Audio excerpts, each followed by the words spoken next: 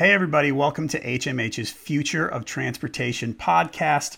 I'm John Halpin, and on this show, as I hope you know already, we host a regular series of chats with experts in the transportation industry. Joining me today is Minsoo Pak, who is a certified futurist. Minsoo, first, thanks for joining me. I really appreciate you doing this with me today. Absolutely. Pleasure to be here. All right. Can you, for those who might not know, can you explain what a futurist does? So being a futurist is really nothing more than a fancy title for somebody who's learned how to deconstruct the components of what might happen. And I think it's the important part is what might happen and what are the scenarios that could arise and how do we make sense of it? And that's all that is. Okay. So, we talk about the future of transportation on this podcast on lots of different topics. So every day you're examining the future of it. Do you focus mostly on transportation or just kind of a whole host of things? Across a big, broad range of topics, sectors, and industries. Okay. So I want to start getting into topics. You know, it's funny. In the last episode of this, we talked to an electric vehicle person. So it was a pretty focused topic. This one's going to be a little more, I don't want to say all over the place, but we've got a lot of ground to cover because there's a lot of things we're curious about and that you can share insight on. Speaking of electric vehicles, you know, we talk about that until this year. A lot of us have talked about that as sort of being a futuristic kind of thing. Now they're kind of here. And I guess in your business, you're past that a little bit, right? I mean, you know, you're focusing on the next step.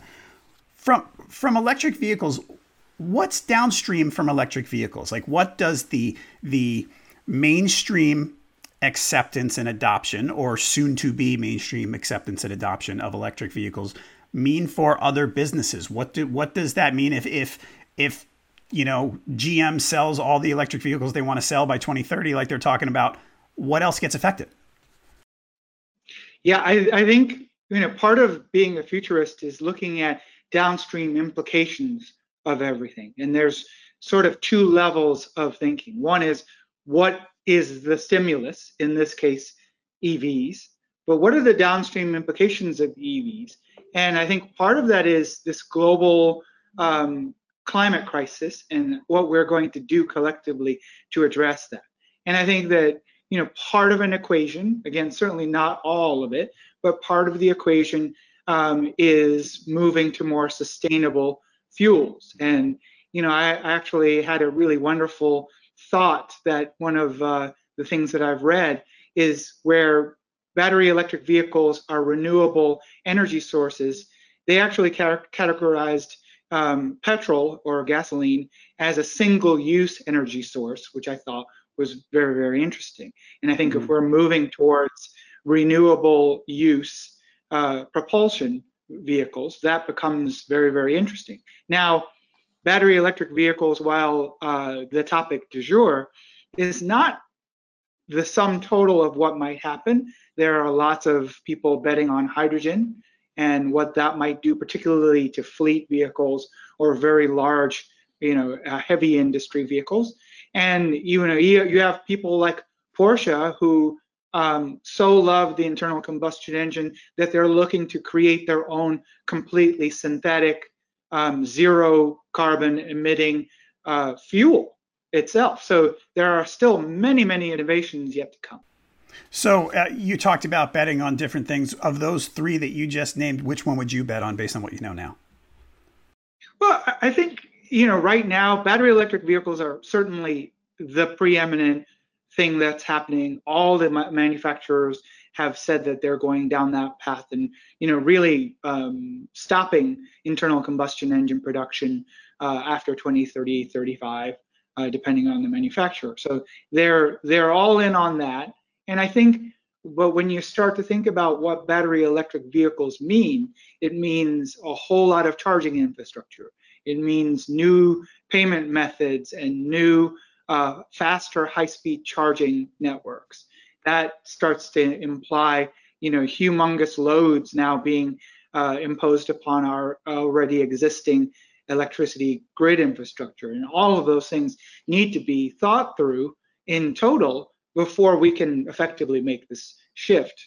And then what do we do as EVs become the propulsion?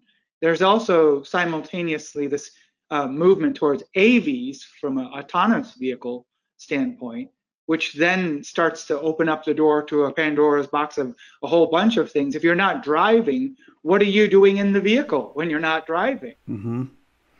Okay, so you talked about how the added load on the infrastructure needs to be thought through.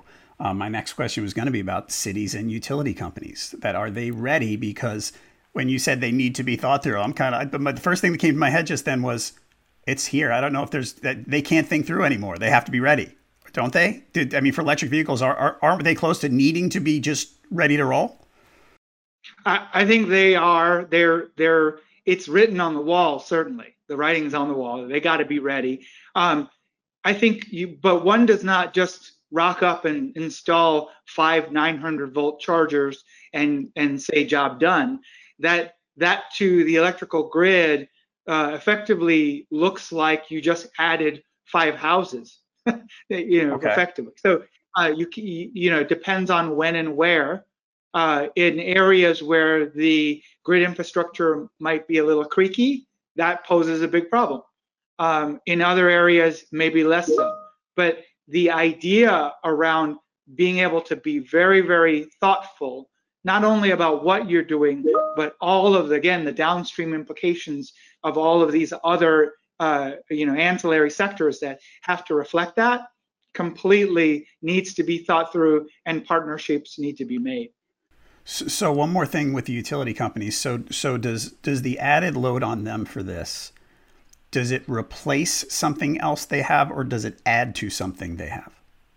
I think it adds, because part of their load balancing. This is part of the weird instance with power companies who are focused on helping you use energy more effectively.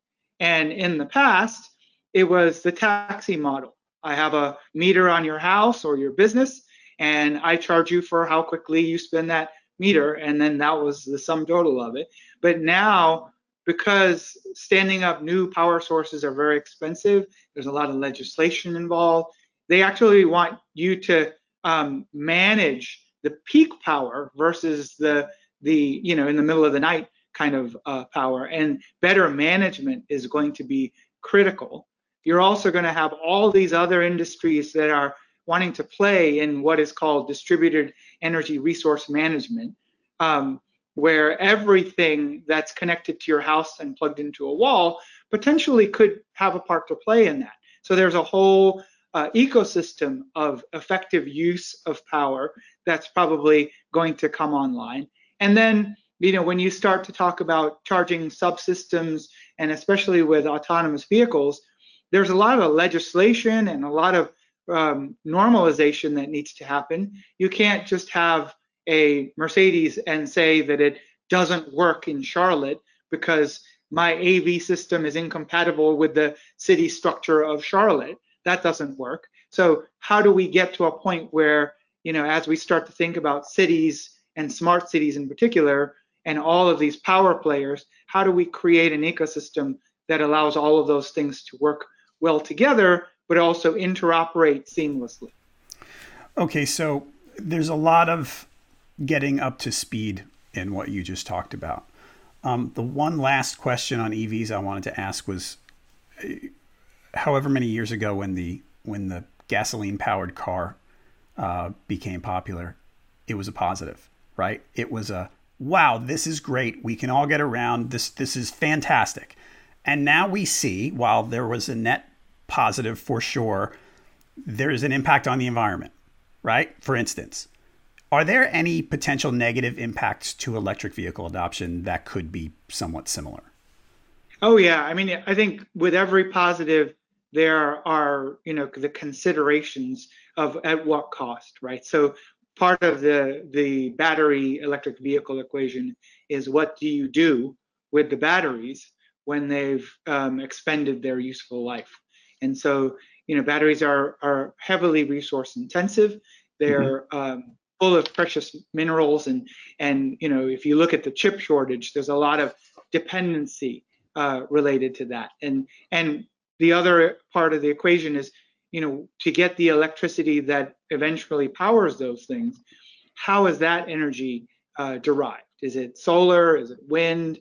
Is it coal? Is it nuclear? All of those, the generation side is also really important if we look at it in total.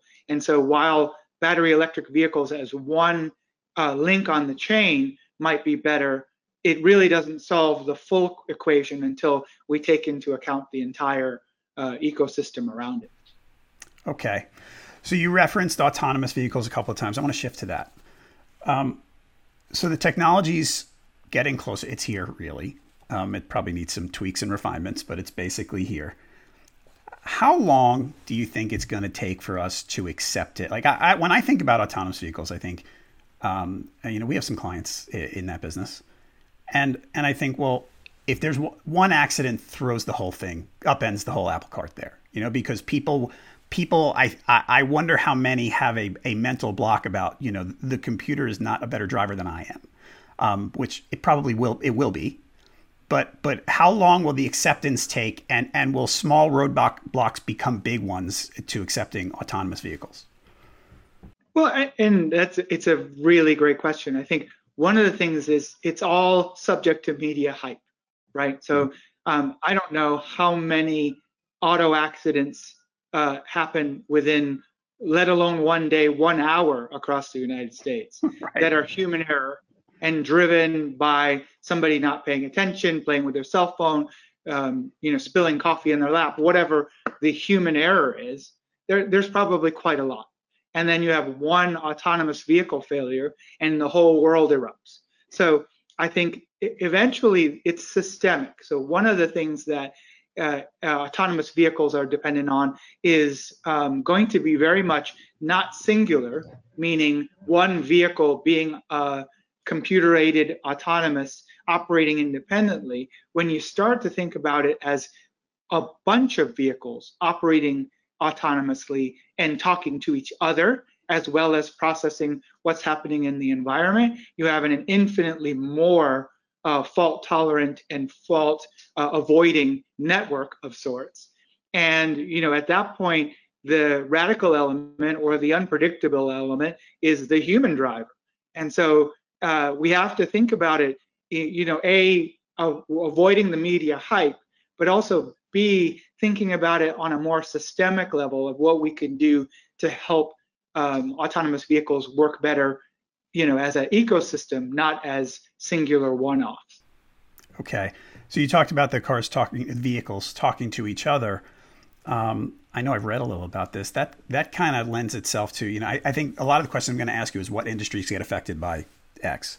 Cybersecurity, right? There's certainly opportunity there because people are, one of the worries about autonomous vehicles is hackers and things like that, right? Yeah. Well, and part of my favorite quotes is a Marshall McLuhan quote. The future is already here. It's just not evenly distributed yet. And so, to your earlier point, autonomous vehicles very much already here. Anyone with the latest generation Tesla can tell you that for most situations it works rather well.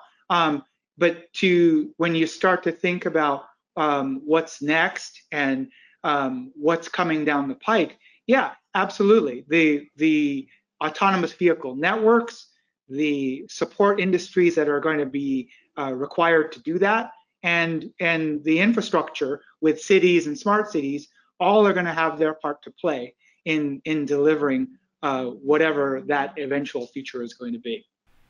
Okay, so when we actually chatted yesterday for the first time, and you mentioned something about autonomous vehicles. I'm going to get the quote from you. Autonomous vehicles revitalizing street level commerce. Can you explain what you mean by that and what that impact means? Sure. And this is actually something that was shared in several CESs ago by the chairman of Ford. Part of the electrification and really the autonomous vehicle world is going to be possibly the rebirth of street level commerce, because as I look at it, the movement away from street level commerce happened because of accommodations made for the car. And so that what do you do with your car? I want to shop on that street corner shop, but I have no place to park my car Mhm. because there's only a limited number of parking spots available in city centers. They're not even open to be parked in. You have a lot of regulations around that, and there's a limited capacity. And so in a world where it's battery electric or largely autonomous, there's multiple scenarios. One may be that you just get out of your car and the car drives circles around the block until you're ready to go back in. Or it finds itself a charging station and automatically parks itself, charges while it waits for you, and then you summon it and it comes pick you up. Or interestingly enough, it actually makes you money. Like it goes and shuttles other drivers around and acts as an autonomous Uber, and you get maybe the funds for that. And so there are a whole bunch of new business models and new operating models that might get birth from these autonomous strategies. So I'm thinking about, you mentioned Tesla, and Tesla's a cool car right now. It's like people look at it and they go, "Hey, I'd love to get one of those." That's just sort of the hot thing at the moment. If you have an autonomous car, like a lot of car companies market based on how fun a car is to drive. If you're not driving, does that make car? I mean, my gut tells me, does that make cars just utilitarian? Do you care what kind of car you're in based on that, or do you still care even if like you said, we're not sure exactly what we're doing in the car as we're not driving it? It's again a brilliant question, and as a car person, my answer going in is always yes. The car matters because at some point you're going to want to drive yourself. I don't think there's going to be a world where nobody drives anymore ever. I think there are multiple avenues. One is that perhaps the petrol car or the gasoline car becomes the vinyl record of the automotive world, where you run a V12 and makes beautiful sounds, and it is thrilling to drive in kind of a different way. You already know that maybe it has clicks and pops. It requires more maintenance. It's not quite as high fidelity, but you like it anyway because human beings don't make a whole lot of sense at the end of the day. But I think there's no avoiding that for what we call commuting, which, by the way, I dissociate from driving. If you're driving and commuting, it's usually an endurance exercise. You're really just kind of grinning and bearing it. Hallelujah. Yes.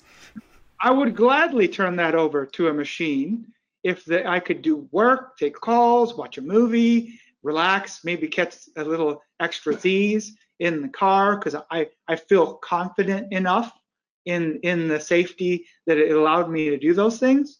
Absolutely. And so, again, part of the thing about being a futurist is not looking at just one conceivable future, but looking at multiple conceivable futures.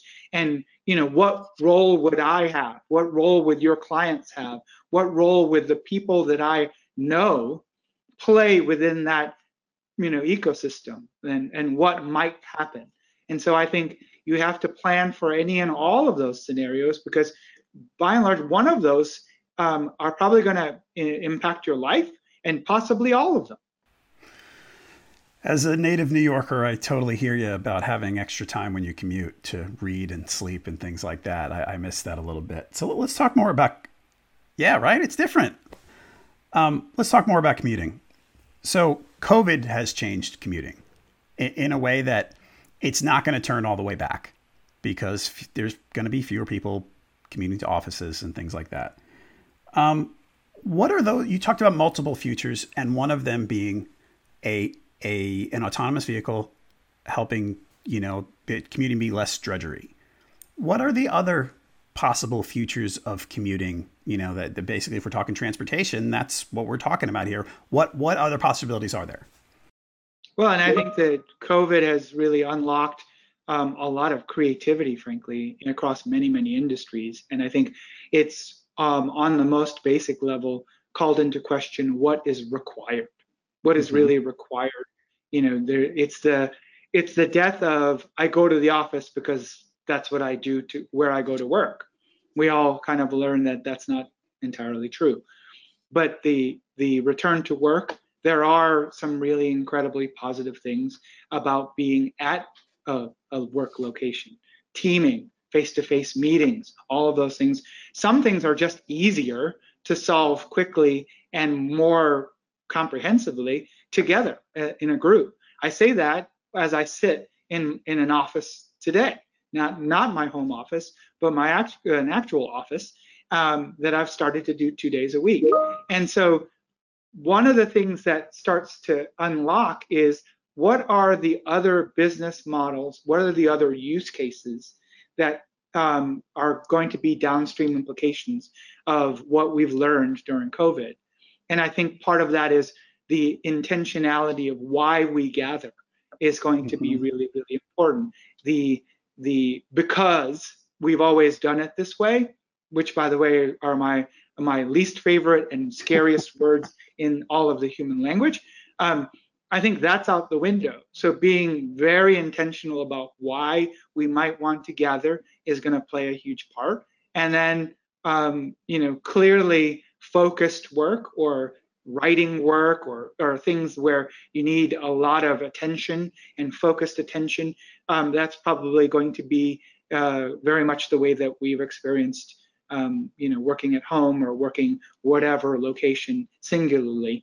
And so I think a lot of thinking on a lot of different people have gone on the return to work and what does that mean. But I think that the shaping of that is going to drive a lot of different human behavioral changes, but also business and operational changes as well. Okay. So one way people commute, I mentioned being a native New Yorker, is by train. President Biden talked last week about this week, I think it was this week, about modernizing the rail system. And wouldn't it? I think one of the quotes was, "Wouldn't it be great if you could get from I'm in Charlotte. Hey, if you could get from Charlotte to Atlanta in 2 hours, wouldn't that be great?" And I heard that, I went, eh. I mean, that's catching up to where some other places are. What would be like one of the things I was thinking about was, would I be able to commute to work if I had to 400 miles? And what's it going to take to do that? And I know that, I mean, when we talked yesterday, we talked about Hyperloop a little bit. Do you think is that a looming factor that's going to become bigger than maybe some people think? Absolutely. I think part of the modernization, if you will, or looking at the future of trains and commuting in high speed in groups, we have to think about regional travel and what that means. And right now, you have a very vast gulf between a regional air travel, which is within an hour, but really it's not. It's an hour of flight time, but it's an hour on both ends. So it Yeah. becomes in total very close to what you're driving anyway. So that's a false narrative. But if you were to actually have not a high speed train, because that already exists, but if you had a hyperloop that allowed you to do that in 20 minutes or less, Mhm. um, you start to think about, well, wow, okay, that unlocks the ability for people to live in one city and work in another, which redistributes population growth.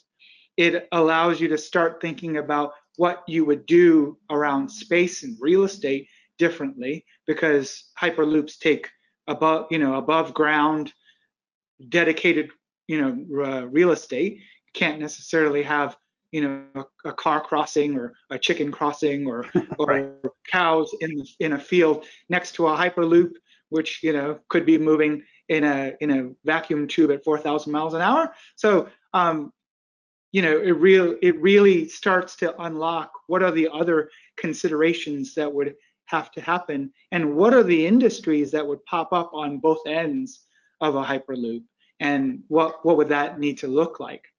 Because then now you're starting to talk about a completely different level of transport, and it actually really recalls a conversation I had with a major airline that was my client at the time, when I asked them very provocatively, would you be able to survive if all regional air travel just went away? Because that's what people are trying to take on now. Right. Well, I actually read something a couple of weeks ago that I think in Germany and in France too, they're literally trying to discourage people from domestic air travel and encouraging them to take the train instead for sustainability reasons, right? So, yeah, it'd be nice to if we had rail that really worked quickly, like you said. That when we talk about going to Atlanta, I go, well, we might as well drive because even though it's an hour flight, like you said, I have to leave the house 2 hours before the flight leaves and all that. So yeah, rail like that would be great. Current US is an Excella, which might hit 80 or 90 miles an hour. The KTX in South Korea or the bullet train in Japan are routinely 220, 240 miles an hour. And that's Right. current. So, if you can imagine exponentially from there, where there's no aerodynamics and you can control a vacuum tube and you can go 4,000 miles per hour, that is a significant step on. And, that might be the most sustainable method to transport large groups of people, which frankly, that would be another exponential, mind-blowing advancement. All right, we haven't talked about, so I don't want to just leave a big open-ended thing here, but we haven't talked about artificial intelligence. Without getting into another 30-minute conversation, where does that, with the autonomous vehicles that factors in, how does that factor otherwise into, like, is there sort of a natural, here's the biggest way it impacts transportation? I know this could go, I don't want to just give you a vague topic, but how does that factor into this transportation conversation and succinctly? How about that? Well, I think artificial intelligence plays a large part into things like traffic and the management of traffic. But really, when I think about artificial intelligence, it actually is a misnomer. It's intelligent automation, really, is probably more of what that is really being done. But I think the part that's the biggest value proposition is the ML or machine learning part of it, which is every time I do this, this is what happens. I can avoid that because I'm going to learn, the algorithm learns to avoid that thing altogether. And that's machine learning. And it's actually the component part of AI that we all think is sexy and dangerous, is the machine learns about that and then starts to accommodate around it or solves for that problem without human intervention. And that's when we start getting into what we really would call AI. So I'm in transportation marketing, as you know. Of all the things we've talked about, or maybe something I haven't, what do I need to focus on? If you had to tell me, John, I think this industry is your sweet spot. I think this is what you should learn as much as you can about right away to get ahead of your competition. Is there an answer to that? Is there one good answer to that sticks out above others for you? I think part of it is actually less about the thing to think about and more about the way you need to think about it, if that makes any sense. And I think part of the idea of being a futurist is not so much that you can predict the future, because that's not true. What it is a structured way to think about scenario planning. And if you look at it in this way, if I can pre-plan 3 whole scenarios that I think might happen, and I actually then put listening and trend watching and research between today, now, and that conceptual then, I would probably feel a lot better about the future if I had multiple scenarios already created and I could start to interpret the things that are happening on a day-to-day basis to start to think, it looks like much more like future A rather than B or C. That's interesting. If I want future A, if that's something that's good for me, then maybe I kind of help that along. Or if it's not the future that I like, maybe I start to put stimulus in to steer it more towards future B, because that is something that I like. And the two component parts of that is one, which is the creation of those scenarios. One tool we use is a very wonderful acronym called STEEP, which is society, technology, environment, economics, and politics. Those are the factors you would have to consider to create a cogent world or a scenario. And then the second one is an adage that you can't predict the future, but you can map it and you can build it. And so that brings to bear the cone of possibilities, what's called a cone of possibilities. If you look at what's possible, it's really not very useful, because you, John, you could say, I could say, neither of us could have enough data to refute or deny anything that we say. And frankly, if even in our lifetimes, we have seen miracles happen. No one would have predicted that we would walk around with 100,000 times the amount of computing power that put men on the moon, and take it for granted in our pockets, and that we complain about battery life of a supercomputer that has untold processing capabilities. We've seen enough miracles happen even in our lifetime to say that what's possible is not really relevant. However, if you can collapse that a little bit and look at the plausible future, it's very interesting. That's not yet explored. Those are the area where maybe weak signals of that future exist in the market, but it's the reaction is, I've never really thought about that. That might happen. That's a plausible future. If you half that again, there's the probable, and that's the third P, which is it's called a trend. Somebody's already working on it. There's startups created just to address that. The fourth P, which everyone forgets, is the preferable future. What do you want to have happen? And that matters, because if you can't articulate what you want to have happen, how on earth would you know if you get there? Right.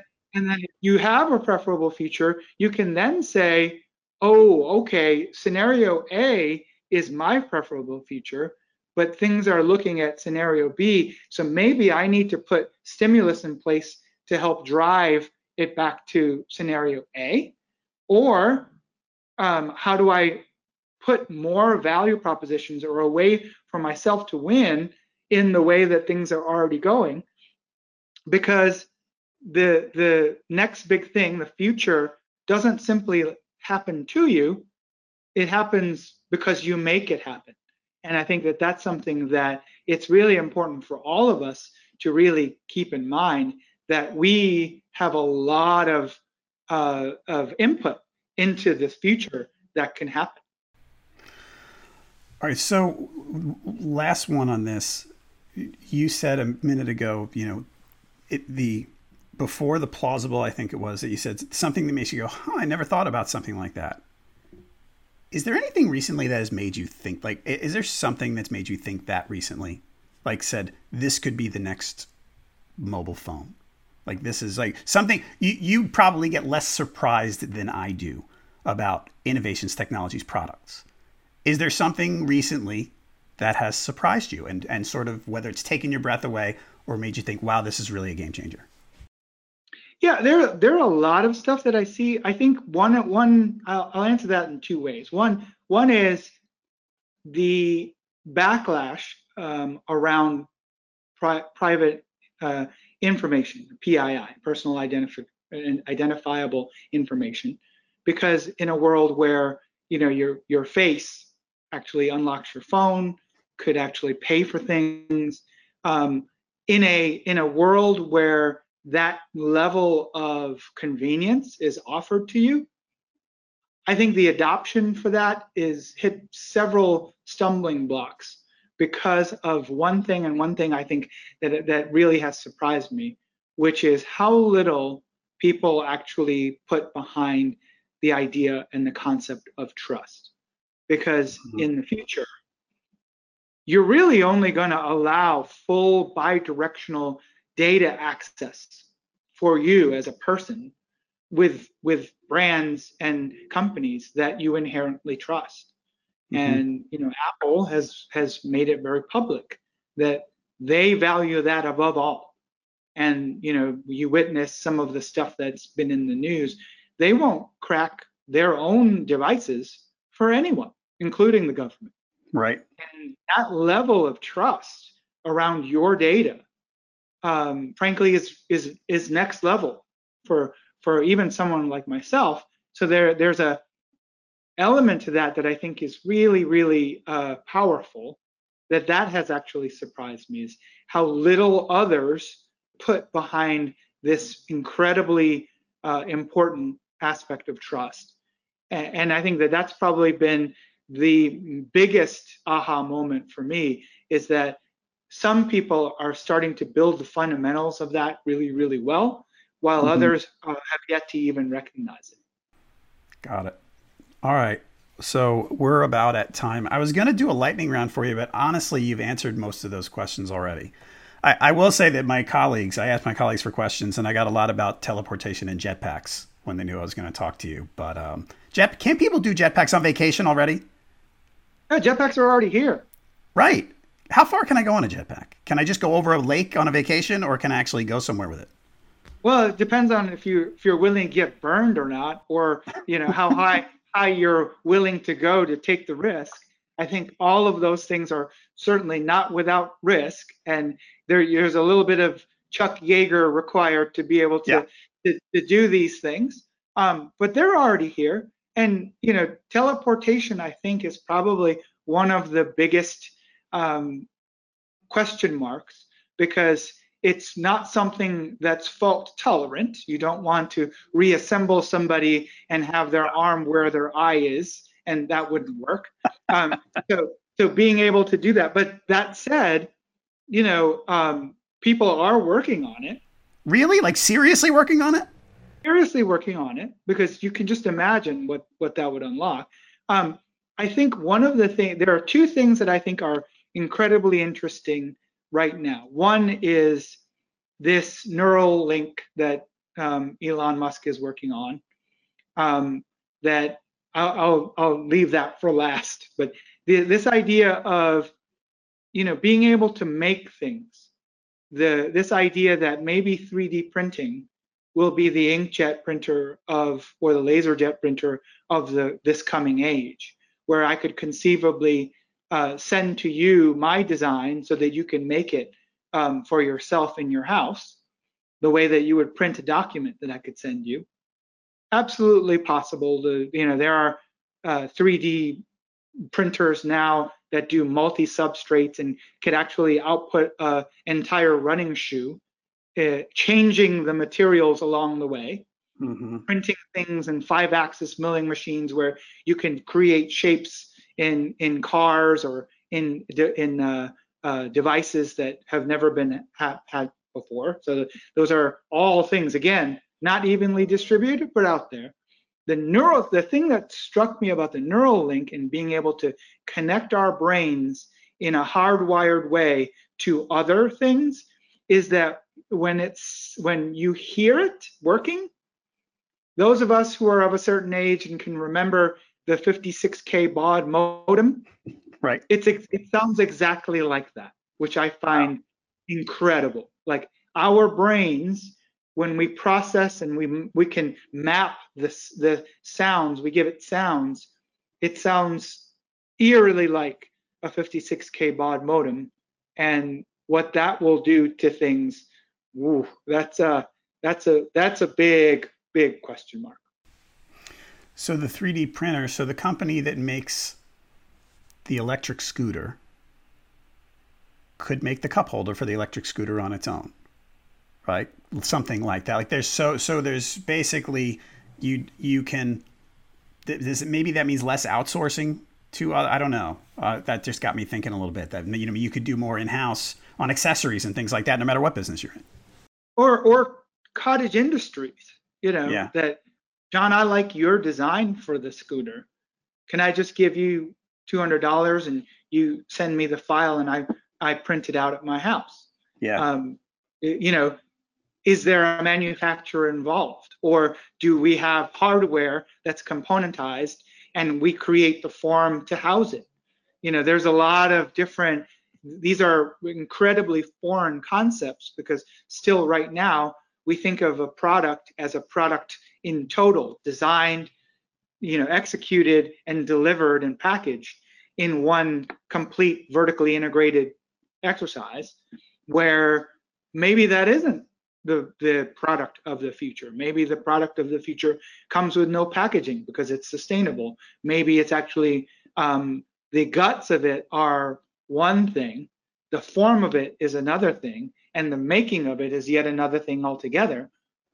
It could easily go that way, and why not? That would unlock an entire new cottage industry of creative people and craftspeople who could create new forms and really take on another life of what we call manufacture. All right. I could go on and on and on, but I'm going to let you go and we're going to wrap this up. Can people find you on social media? Communicate with you that way? Absolutely. So if you look on LinkedIn, you just look up my name, and that'll probably be the best way to get a hold of me. Okay. Minsoo, I really appreciate your time and your insight. This was a lot of fun. Thanks so much for doing it. Absolutely. Pleasure, John. All right, everybody. If you enjoyed this show, please subscribe and leave us a review on Apple Podcasts, Spotify, or wherever else you're watching or listening.